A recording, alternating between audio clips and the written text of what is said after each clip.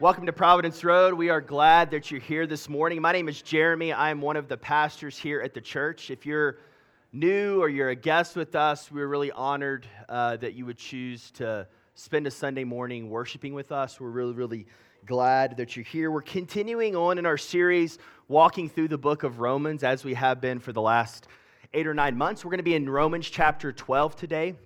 So if you're a person who likes to follow along with us, you can open your Bibles to Romans chapter 12. The verses will be on the screens to my left and to my right when I begin to read those. We also have Bibles scattered around through the room. And in those Bibles, it's page 552 if you're using one of those Bibles. And if you don't have a Bible, please take one of those home. It's a gift from us to you. We think everyone should have a Bible in their home. So if you don't have one, please take that home. Let's read, and then we'll jump right in today. Romans 12, we're going to start with verse 1 and go through verse 8. I appeal to you, therefore, brothers, by the mercies of God, to present your bodies as a living sacrifice, holy and acceptable to God, which is your spiritual worship. Do not be conformed to this world, but be transformed by the renewal of your mind, that by testing you may discern what is the will of God, what is good and acceptable and perfect. For by the grace given to me, I say to everyone among you not to think of himself more highly than he ought to think, but to think with sober judgment, each according to the measure of faith God has assigned. For as in one body we have many members, and the members do not all have the same function. So we, though many, are one body in Christ, and individually members of one another. Having gifts that differ according to the grace given to us, let us use them. If prophecy in proportion to our faith, if service in our serving, the one who teaches in his teaching, the one who exhorts in his exhortation, the one who contributes in generosity, the one who leads with zeal, and the one who does acts of mercy with cheerfulness. Let's pray. Father, I thank you for your word. I thank you that you have revealed yourself to us in it. And I thank you that it's authoritative.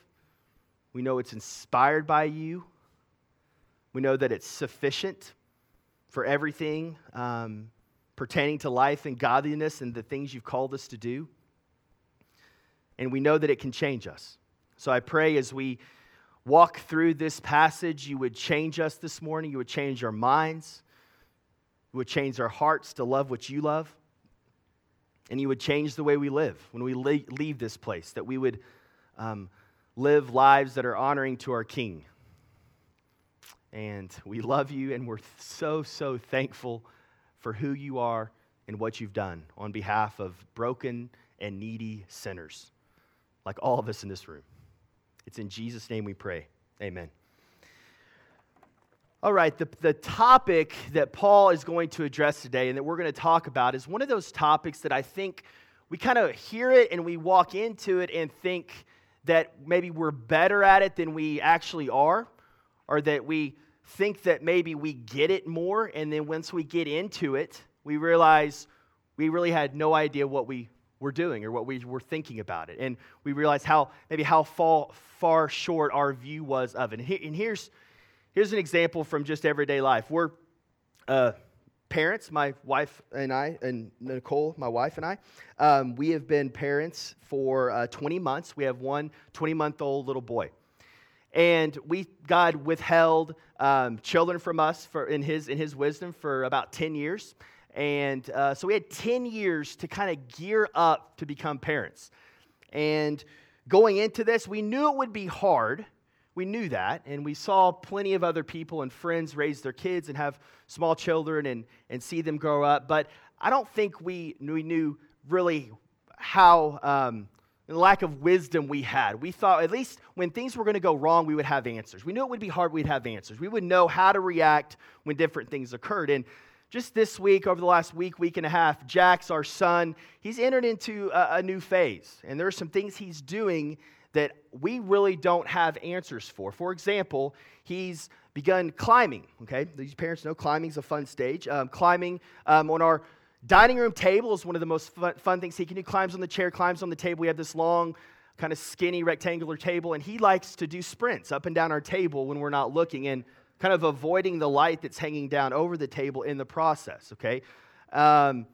Nicole or I, we've never gotten up on that table and ran. Never. We haven't modeled this behavior for him, yet he's doing it. He's always been a little interested in the toilet, but this week he's getting creative with the toilet water. He likes to take these plastic cups that we have laying around, dip the cup in the toilet, and pour it on the bathroom tile. Maybe he's cleaning, maybe he's helping us with a little mopping.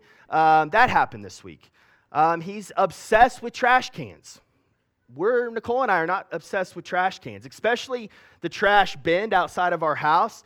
When he sees it, when it's trash day and they're out on the curbs, screams, "Rash, rash, rash," and points to the trash bins. Obsessed with them, wants to go touch them and open them whenever we're outside walking, and we don't do that as a family. We haven't taught him this, okay? So we're struggling with some things and how to have answers to some of these behaviors he's doing now that we're in the middle of it. We're missing his favorite pair of shoes, our favorite pair of shoes, because they're really easy to put on him. Missing them since Monday. We think they probably found their way into a trash in our house that now is in our bin. So this afternoon, we may be opening trash bags in our bin to see if we can find these shoes. But with all that being said, this is something that we thought we would have answers for. We thought we knew what this was going to be about, and we knew it was going to be hard, but we have lacked answers to some things in parenting, or I shouldn't say some things, a lot of things. And I think Paul today is going to address what it looks like to be a part of the church, okay, what it looks like to be a part of community. And I think for all of us in this room, whether it's the local church or any other form of community in our world, so I think we think that we have more community than we really do.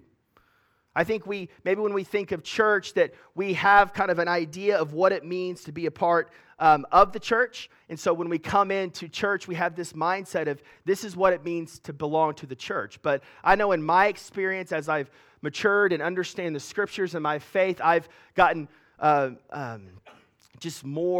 fallen more in love with the local church. I'm realizing what a blessing and a privilege it is to be a part of the local church and live the Christian life out as family with other brothers and sisters. And this is what Paul is going to get into today. But before we get to verse 3, where we're really going to start today, I want us to just kind of catch us up real quick where we are at in Romans. Chapters 1 through 11, Paul lays out very clearly really who God is, or who we are, and in light of who we are in our predicament, who God is and what he has done in Jesus Christ, and how we are to respond in faith to that, okay? And that is chapters 1 to 11. 315 verses, Paul is unpacking this theology of the gospel. Faith, righteousness, these big terms. And then in chapter 12, he makes a turn.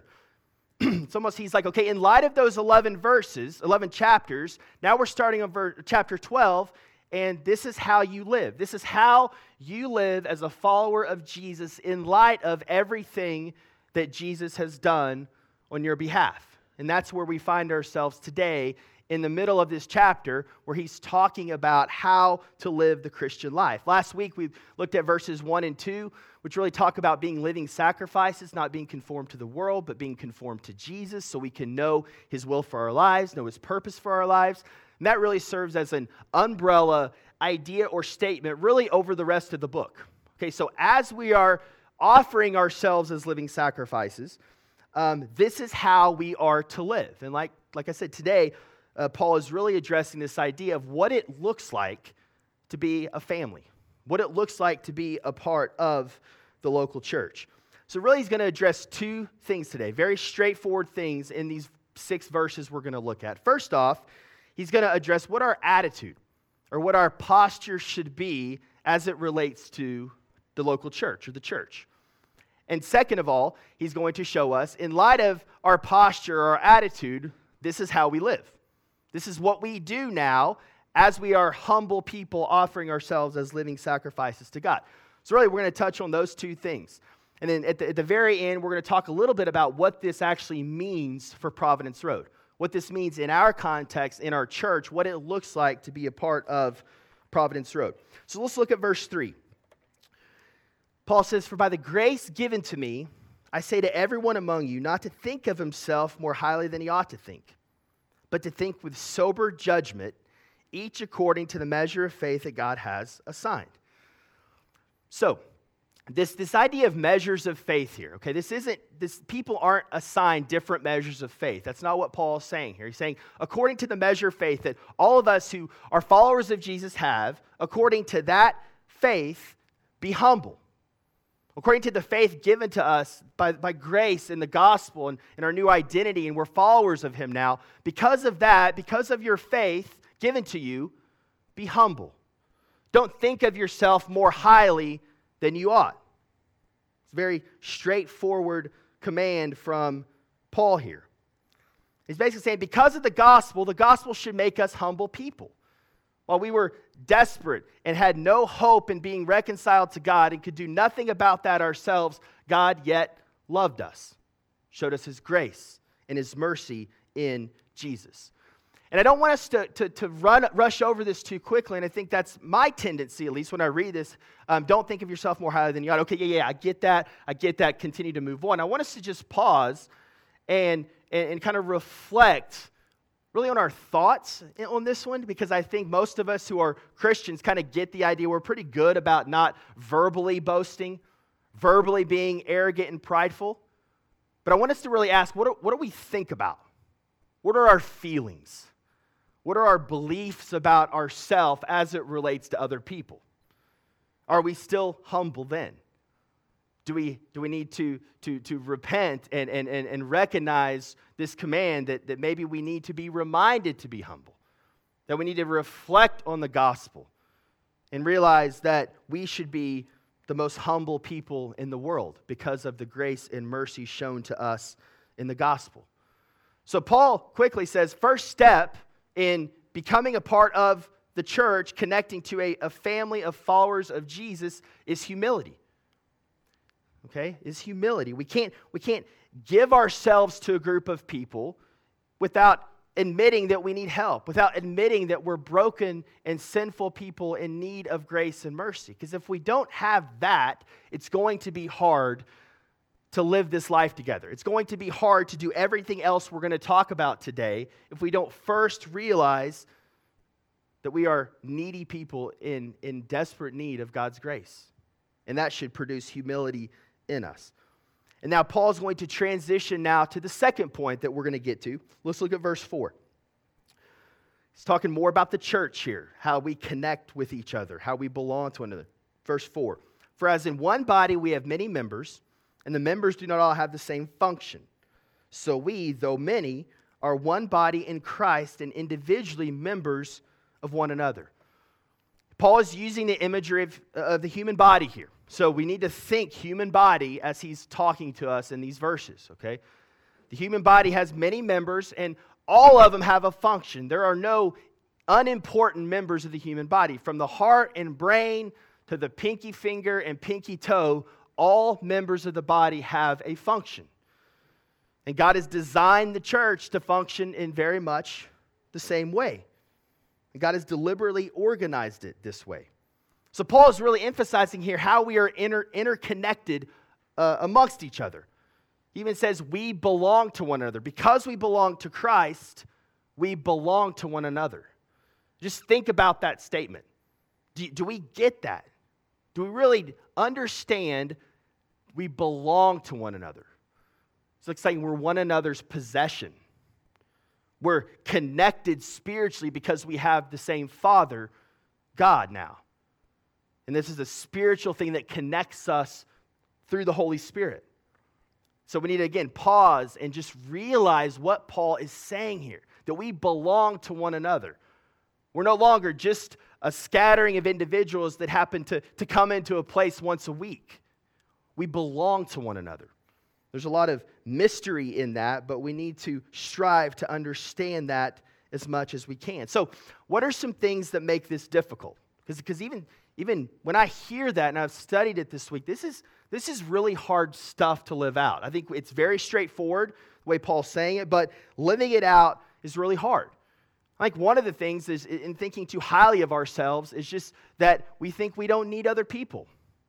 I've got this life. I'm good. I know where I'm going, kind of the captain of my ship here. If I really, really get in trouble, I'll seek out help. But I pretty much got this. I can live my life, and I don't need other people consistently around me to help me get there. So just thinking of ourselves too highly in that way, that we actually don't need other people. And if that's you, I just pray you would search the scriptures and realize that's dangerous, and I think that leads down a path of loneliness. The other thing that makes this hard is just this consumeristic nature of our culture. Okay, many of you who came from another church maybe, or when you moved to town, you kind of were looking for a church, there's some consumerism in that, and I think that's okay for a season. You have to figure out where you want to plug in, where you want to belong. But at some point, that consumeristic mindset has to change. It has to change to being a contributor, from a consumer to a contributor. Once you are all in at a church, the consumerism thing has to stop, and now you're a contributor to the mission of the church. The world says when we join a community, and this can be for the church or any other community, that we ask the question, I will be a part of this group, I will be a part of this community as long as it benefits me. If it benefits me, I'll join. If it doesn't, I probably won't join. Or I'll join this community as long as you kind of keep your distance and allow me to live out my dreams for what I want in my life. I'll be a part of the community. There's some conditions on us joining the community. Other barriers, I think we want to make our own decisions. Most big decisions, at least in our country, are made either by an individual or by our immediate family. How many of us think, too, when we're buying a house, to consult members of the church, members of our community? When we're buying a car, consulting members of our community? If we decide to change jobs, move to a different location, are we asking people who know us well, who pray for us, who live life with us? Are we asking them, hey, what do you think? And look at your wisdom here. I trust that you have the Spirit, and I want to make sure that I'm hearing the Spirit well, so I need you to speak into this. Are we living this way? This is life as a family, the way the Scripture describes it. And I think there's many more, but I think the last one is just we are scared to be vulnerable. All of us, to some degree, have a little bit of fear of being vulnerable. And we know if we start moving into community, if we start moving into this idea of belonging to one another, our real self is going to have to come out eventually. And so a lot of us want to kind of keep people at arm's distance, move a certain amount, but there's this part of me that I don't want anyone to know. But to be a family, to truly give yourselves to one another, to belong to one another, it has to be all of us. We have to be comfortable saying, this is us. This is who I am. Our culture, our world tells us to put on masks. Social media doesn't help this, okay? Put on a mask and try to be someone that you think is valuable, or maybe try to impress someone by who you are. So maybe you're the funny guy. You want to be funny and let people see that side of you, but there's this other part of you that you're not going to let anyone get close to. But you want to be the funny guy and be approved that way. Or maybe you're the really intellectual guy, and you're smart, and you want people to see that, and you have good ideas. You know about a lot of things. And so you want people to see you as the intellectual guy, but you won't let anybody any closer than that. And maybe you're the parent who wants to look like you have it all together in your parenting. So you put that image forward, that this is my life and how wonderful it is. And social media makes this so hard because we can kind of pick and choose what other people see. Our community online that we have can see the very best of us. But that isn't true biblical community. Biblical community is offering all of ourselves to other people to be able to grow up into Christ and to fulfill His mission. So this is difficult. I'm laying out these barriers because I'm sure that many of us have the same things. I know I do.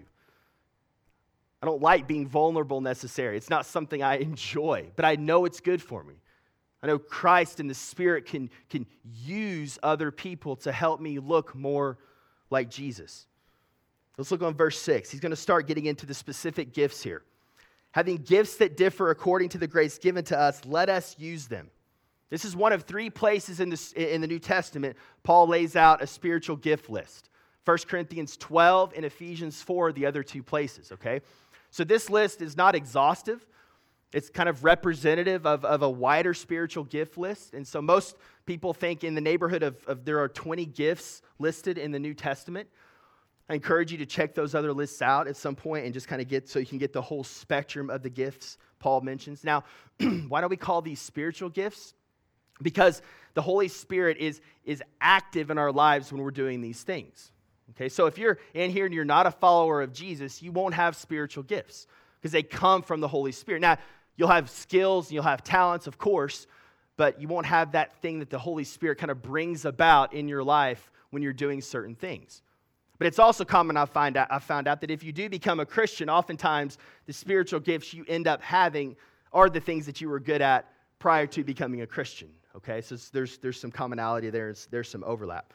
But these are spiritual gifts. There are a couple of things before we get into the gifts I want you to notice. It says, having gifts that differ. Again, back to the body analogy, we all have different gifts. We all have different gifts. Don't minimize your gift. Don't think that you don't have a gift. If you have the Holy Spirit inside of you, you have a gift. Maybe multiple gifts, okay?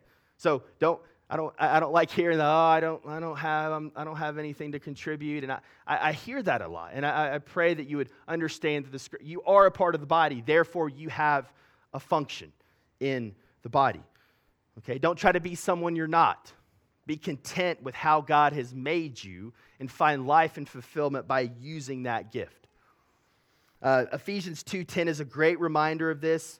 It'll be on the screen. For we are his workmanship, created in Christ Jesus for good works, which God prepared beforehand that we should walk in them. We're his workmanship. He created us down to the very detail, the hairs of our head. He knows us. Okay? We should take confidence in this. The other thing to notice about this before we get into the gifts is he says, let us use them. Paul's not just throwing out a gift list for the sake of throwing it out. He says, let us use them. He's commanding us walk in them. This is how you function as a part of the church. Walk out your spiritual gifts amongst the church. Because these are commands as we go through this list. Remember, he's saying, let us use them. Okay? And with all these gifts, we can't just say, hey, I'm not really good at that. I don't like that, so I'm just not going to worry about it. These are all things that Jesus was perfect in. Okay, so as we grow up into our faith, we have to ask ourselves, are we growing up in all of these gifts? Okay, over time, we should be more proficient at working these things out in our lives as time goes by, in all of these things. But there are going to be 1, 2, 3 things that when you do it, there's just something supernatural that happens when you do those things, okay? So let's go through these very quick. I'm not going to explain a lot of these just because they're very straightforward. I'm going to talk more about what they actually look like in the church. This first one takes a little bit of explanation because I know there's some confusion around this. First one is if prophecy in proportion to our faith, okay? Now I'm going to read you a couple of just definitions of prophecy. Okay, spontaneous revelation from the Holy Spirit. That's one.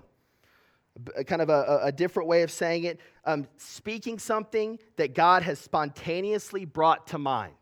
Okay, so we have the Holy Spirit. As that Holy Spirit spontaneously, kind of out of the blue, brings something to your mind and you speak it.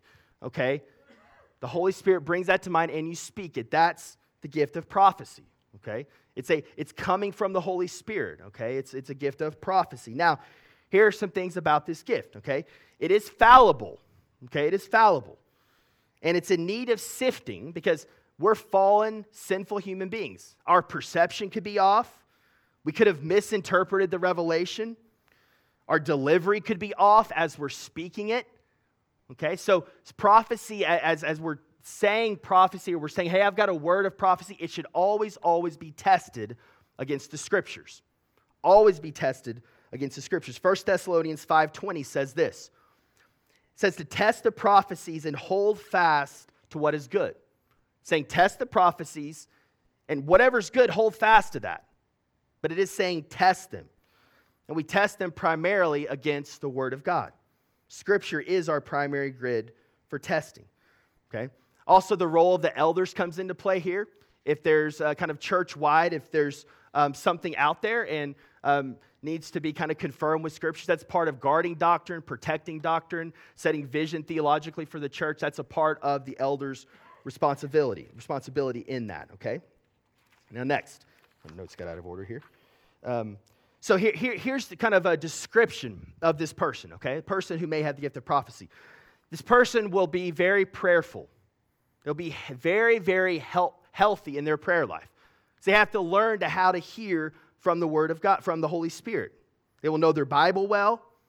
They're very discerning of the Holy Spirit's voice. They will know how the Holy Spirit who inspires the Word connects with the Holy Spirit in their heart. They will understand that. So they will know their Word. They will be orthodox. They will have understand theologically well the Scriptures, okay? And they will be faithful to what God actually told them and not go beyond that. Okay, these are some things that someone with the gift of prophecy should have, okay? Now next, service, in our serving. That's the next one. If service in our serving, let us do this, okay? This person is humble and patient and joyful as they serve. Okay, I know we're all called to serve.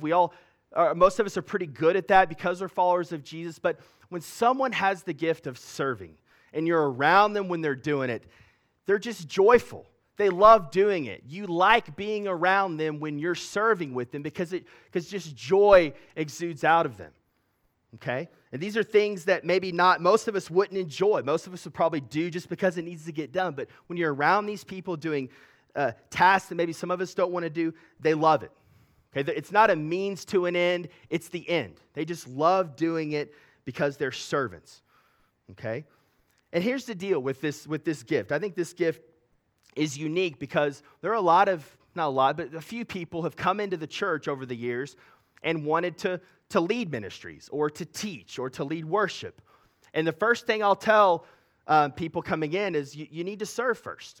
You need to serve because, again, I want to see someone serving before they want leadership responsibilities. Okay, I want to see someone here early in the morning on Sunday helping stack chairs, set up chairs, straighten Bibles, do the things that you're not going to get praise for. Most people aren't going to see. I think that's a strong indication that someone has a godly character, that they're eager to do the things that no one's going to see. They're not going to get praise for. Okay, and that's a good testament to someone who's serving. Now, some examples of this. These people are in my missional community. I'm going to mention some names here, but Todd and Lisa Pelton, you guys are faithful servants. If you're ever here early and Todd and Lisa are here setting up, like, they're just a joy. They have smiles on their faces. They love doing that. Ricky and Debbie King, another couple in my missional community who are on the setup and teardown team. You're around Ricky and Debbie, you just can't help but be happy. There's just lightheartedness with them in the middle of serving, okay? So if you know them, you can kind of picture them, and I think that's a great picture of a servant, okay? Next, the one who teaches in his teaching, okay? This is teaching, not talking about knowledge, okay? This is actually teaching. That means there's a two-way street here. When you teach, people are changed. People understand concepts, and they end up doing those things and doing those things pretty well as a result of your teaching. It's not just because you know a lot about something makes you a good teacher. There's a communication element when it comes in teaching. Those of you who have been trained teachers who are teaching schools, you get this, okay, as you've been through teaching theory. Okay, there's way more to teaching than just knowing the content, okay? People learn and people are changed by what you say, okay? Now, this can differ. There's a lot of context for this, okay? Actually, you may think, first of all, it's Sunday morning, but this is one of probably the least amount of times that teaching is done. It's one-on-one in your home. It's in missional community. It's between parent and child. It's between roommates. It's between spouses, okay? We can teach in many different environments. This is one of those things that we should all, again, aspire to be better teachers, especially of God's Word. There's some people, though, that when they teach, it just feels like, okay, I can understand these concepts, and I understand what to do with these concepts now as a result of this knowledge they're imparting, okay? But we should all, once again, grow up in this gift of teaching. The one who exhorts in his exhortation, okay? This one it comes out in preaching a little bit, but actually most of the time it's probably going to function in a missional community, just everyday life. It's being able to encourage one another in our faith. It could be a rebuke. It could be a little bit of a correction. It could be an encouraging piece. But it's when this person says something, whether encouraging or maybe corrective, you just feel like, wow, there's just extra weight to that. This one's hard to explain, but you've been around those people that when they encourage or say something, it's like the Spirit is speaking through them, and you feel it, and you want to change. You want to move. You're moved to action as a result of what they say. This is the gift of exhortation, and I think this is one that happens a lot more in missional communities than we actually think. Okay. Next, the one who contributes in generosity. I think this is referring to finances or possessions. Okay, and similar to serving, I think as followers of Jesus, hopefully we know that giving is a characteristic of a life of faith. But this person, they're just so joyful in doing it. It's almost like they're just looking for an opportunity to give all the time. And there's almost not even any thinking about it. And I think they maybe give things away that maybe most of us would like think twice about. You're like, wait, you what? And they're just like, yeah, whatever. Oh, we don't need it. Whatever. It's just this overpouring of generosity, and I think hopefully people are coming to your mind as you think about that. But and you don't have to be wealthy to have this gift. Hopefully you know that. A person can be generous and not have a lot of money. It's the heart. It's the overflow of what the Spirit's doing in your heart. Again, all of us should be givers. We should as followers of Jesus. But this person, it just seems like the Spirit is operating uniquely in their life when they are giving. The one who leads with zeal. Okay, and this is one of those we're all leading to some capacity, I think. We all should aspire to grow up in our leadership. And I think it's interesting on this one to focus on this idea with zeal. Because oftentimes when you get in a position of leadership, I think either you can kind of put it on autopilot thinking, okay, I'm here. So it's a reminder, do this with zeal. But also leadership is tough. By definition, people are following you. People are looking at you if you're a leader. And so more criticism is going to come. More critique's going to come. You're going to have a bigger target on your back when you're a leader. So when those type of things come, it's encouraging for Paul to say, do it with zeal, do it with passion, do it with a steadfastness as you lead, and don't lose heart and don't give up. So that's leadership. Lastly, the one who does acts of mercy with cheerfulness. Okay, acts of mercy. This is people who just love to help the needy, the broken, the marginalized. They would actually rather be doing something for someone in need than just kind of sitting around or thinking. They want to go act on behalf of those who are needy. It's almost like they have this sixth sense and they can just smell out brokenness. They just want to be involved and in it. And actually, I've found in my experience that kind of brokenness is attracted to them. I think God kind of brings people who are needy and broken to certain people because they're just really, really good at it. The Spirit is operating uniquely when they're around brokenness, okay? And why cheerfulness here? I think this is really important because if any of you have done mercy ministry or done that kind of ministry for a long term, it can be frustrating. It can be exhausting. It can be like one step forward, 3 steps back. So I think this reminder, do it with cheerfulness. Be happy. Remember, be joyful when you're doing it, Paul says. I think that's important because this can get complicated dealing with brokenness, with addiction, with poverty, all of those things. I think people with the gift of mercy are unique in this way. A couple that many of you know, Kim and Ginger Vass, I think they are, when I look at them, they are this people. Like they help run a summer camp for at-risk foster kids. They have really strong, unique relationships at Food and Shelter for Friends here in Norman, a homeless shelter and a food kitchen. And it just seems like there's just stories all the time coming out of their sphere of people being healed in a multiple of ways. Okay, and so Kim and Ginger Vass, I think, are great for that. And they belong to, I'll do a plug for the For the City team here. We have a For the City team that is kind of takes initiative on behalf of the church and is seeking opportunities that our church can love the city as a whole. And so there's a team of 8, 10, or 12, I believe. The Vasses are on that team, and so they're always looking for more people. So if you feel like that's your gift and you really want to, you're like maybe frustrated that you don't have more to do here in that way, I would encourage you to join that team, and you can talk a lot and plan events and those type of things for engagement with the city. A couple other examples, because I think this is important. My wife, I think Nicole, I think she has the gift of teaching. And I think she also has the gift of faith. And that's not in this list, but I think faith is one of those gifts that in our world, in our marriage, church planting, starting a church, moving from one place to a new place with, kind of nothing and starting a church from scratch, that takes a ton of faith. She is definitely the faith person in our family. She's the person I go to she can speak confidence to me that God's going to provide. I believe it. I've prayed about this. God's going to show up. God's going to take care of us. There's just this unique gift of faith she has where I'm always kind of struggling with doubt, and I don't know. I'm overanalyzing everything. She's just like, believe. Faith, okay? So that's Nicole. Ben and Matt, two of our elders here, and I don't think it's a coincidence. I think they both have the gift of serving. Ben and Matt have been around for a long time, but probably 6 months into knowing Ben, I mentioned that we'd had a leak just in passing from our ceiling, and the roof was damaged, or the ceiling was damaged, and he hears that. He says, I'm going to come by today and take a look at that. I think I may be able to help you. I didn't know Ben was world-class at this stuff, but he comes in and looks at it. He goes, I'm going to get my stuff and come back. He spends hours patching this and drywalling it and painting it, this patch in our roof. I barely knew the guy. But right then, I'm like, okay, I like him.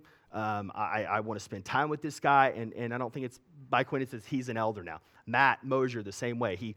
Every large labor-intensive event that the church has ever had, Matt is there. He's usually eating out in it. He's usually bringing his tools. He's all in. He's excited. He's kind of marching the troops into this. And so these two guys are elders now. And I don't think it's a coincidence that is a prerequisite for an elder, guys who just love the church, love people, and will sacrifice anything to help other people.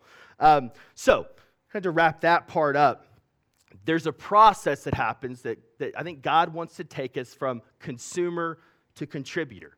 I think it's a process. So I'm sure in a room this size, there's people all over that spectrum, but the goal is to take steps towards being a contributor rather than a consumer. And some of this, it takes us longer, some people than others. And the success here at Providence Road has never been about getting these seats filled on Sunday morning. It never has. It's just a step towards building the church in a very healthy way, which means getting in community, belonging to one another, and living that life out together for the sake of the gospel here in the city, okay? A couple of things, practical things, how to find your spiritual gift, okay? Now that I've laid all that out, I'm sure some of you are like, I don't know what my gift is. Help me figure this out. Honestly, I'm not a big fan of any kind of the spiritual gift tests you take online. I mean, you can take those, but I think you kind of take those with a grain of salt. I think the best way are self-examination. What do you love doing? What are you passionate about? What's fun to you? That's not unspiritual. What is fun? What do you feel alive when you're doing?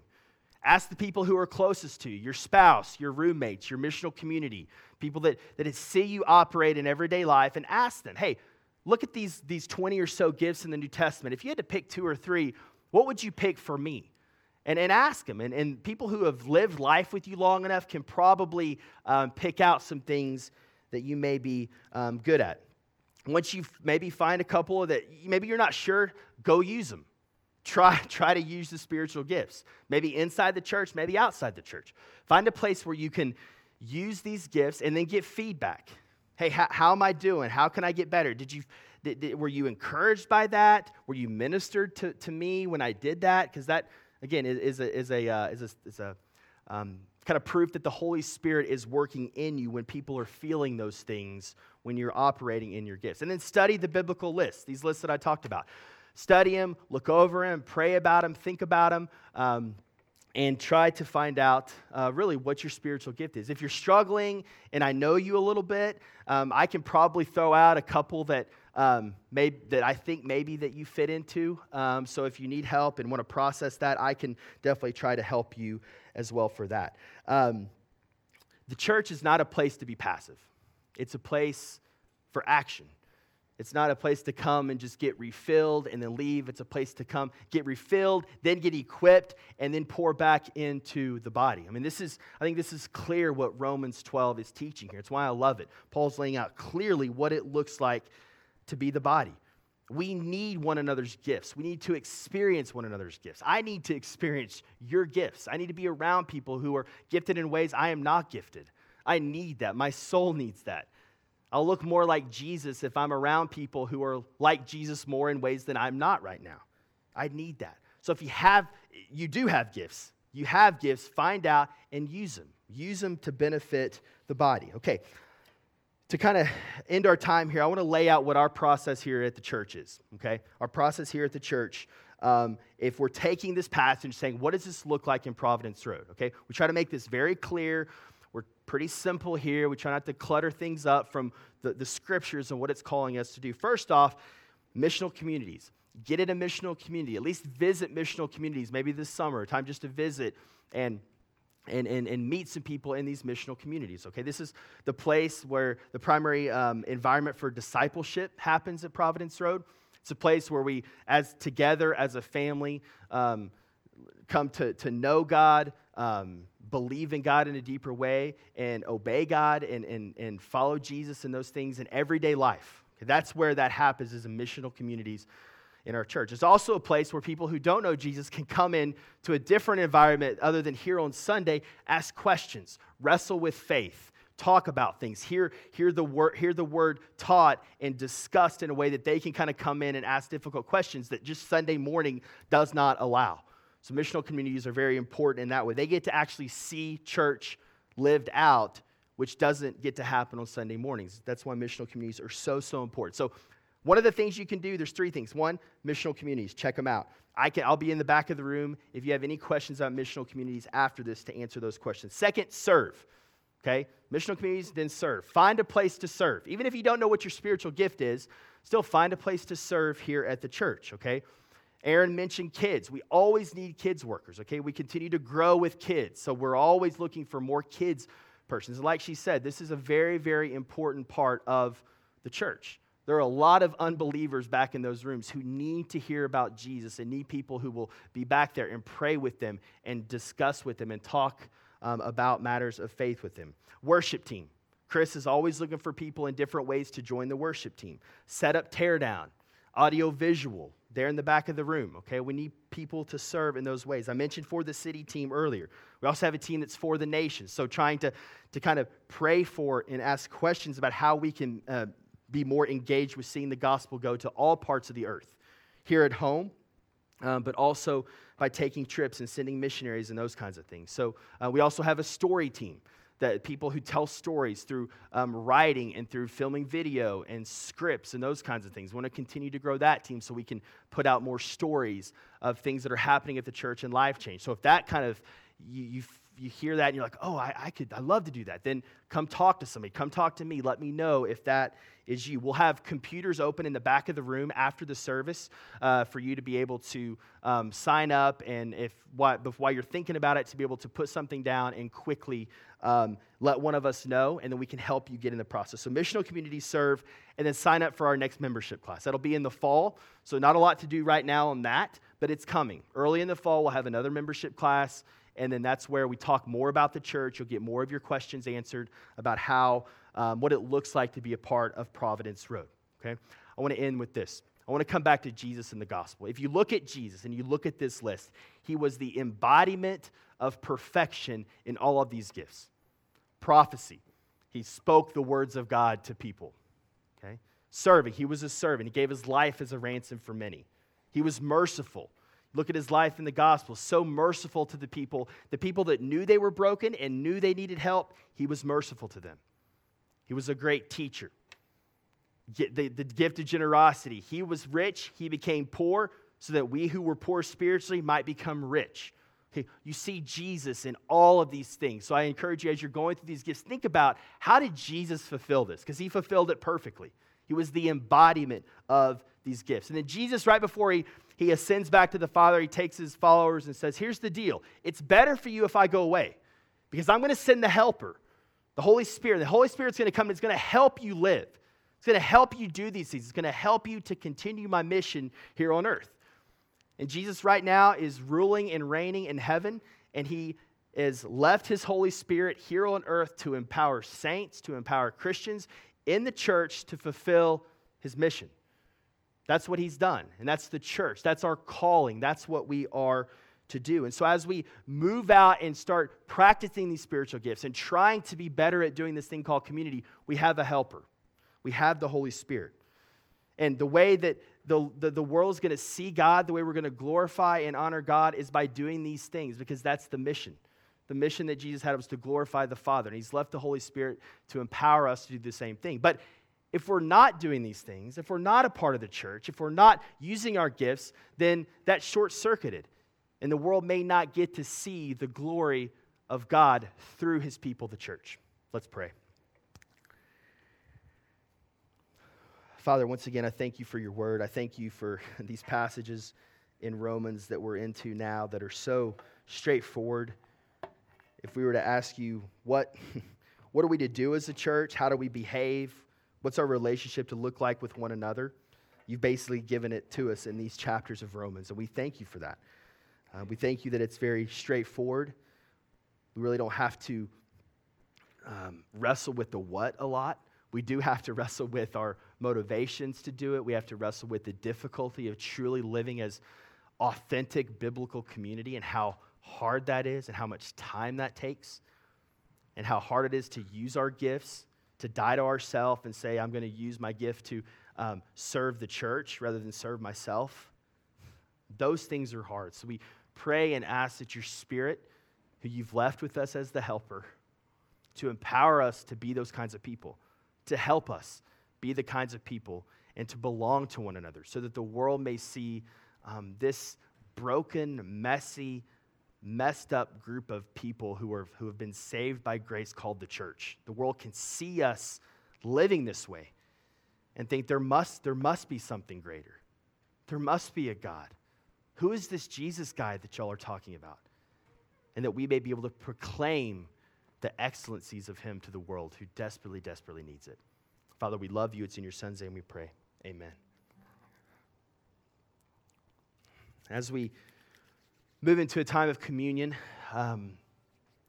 Jesus took a piece of bread before he was to go to the cross in front of, among his disciples, living community out. He broke this bread, said, "This bread represents my body broken for you." He wanted them to see a visual demonstration of what it would look like for a body to be torn. And so when they thought about the bread and they partook of the bread moving forward, they would always remember what Jesus went through. They also took a cup filled with red liquid that represented his blood, and that he wanted people to remember that his blood would be shed for them to cover past, present, and future sins. And as they did this in a consistent basis, took communion, they would remember the grace, remember God's mercy shown to them and his kindness shown towards broken sinners like you and me. So here's what I want you to do. Before you come forward and go to the back for communion, I want you to focus on this piece of church and how we belong to one another. And that we do this together. This isn't just a bunch of individuals taking communion here. We're doing this as a family. We're doing this at the same time. We're saying as a church, yes, I remember the gospel. I remember what you've done for me.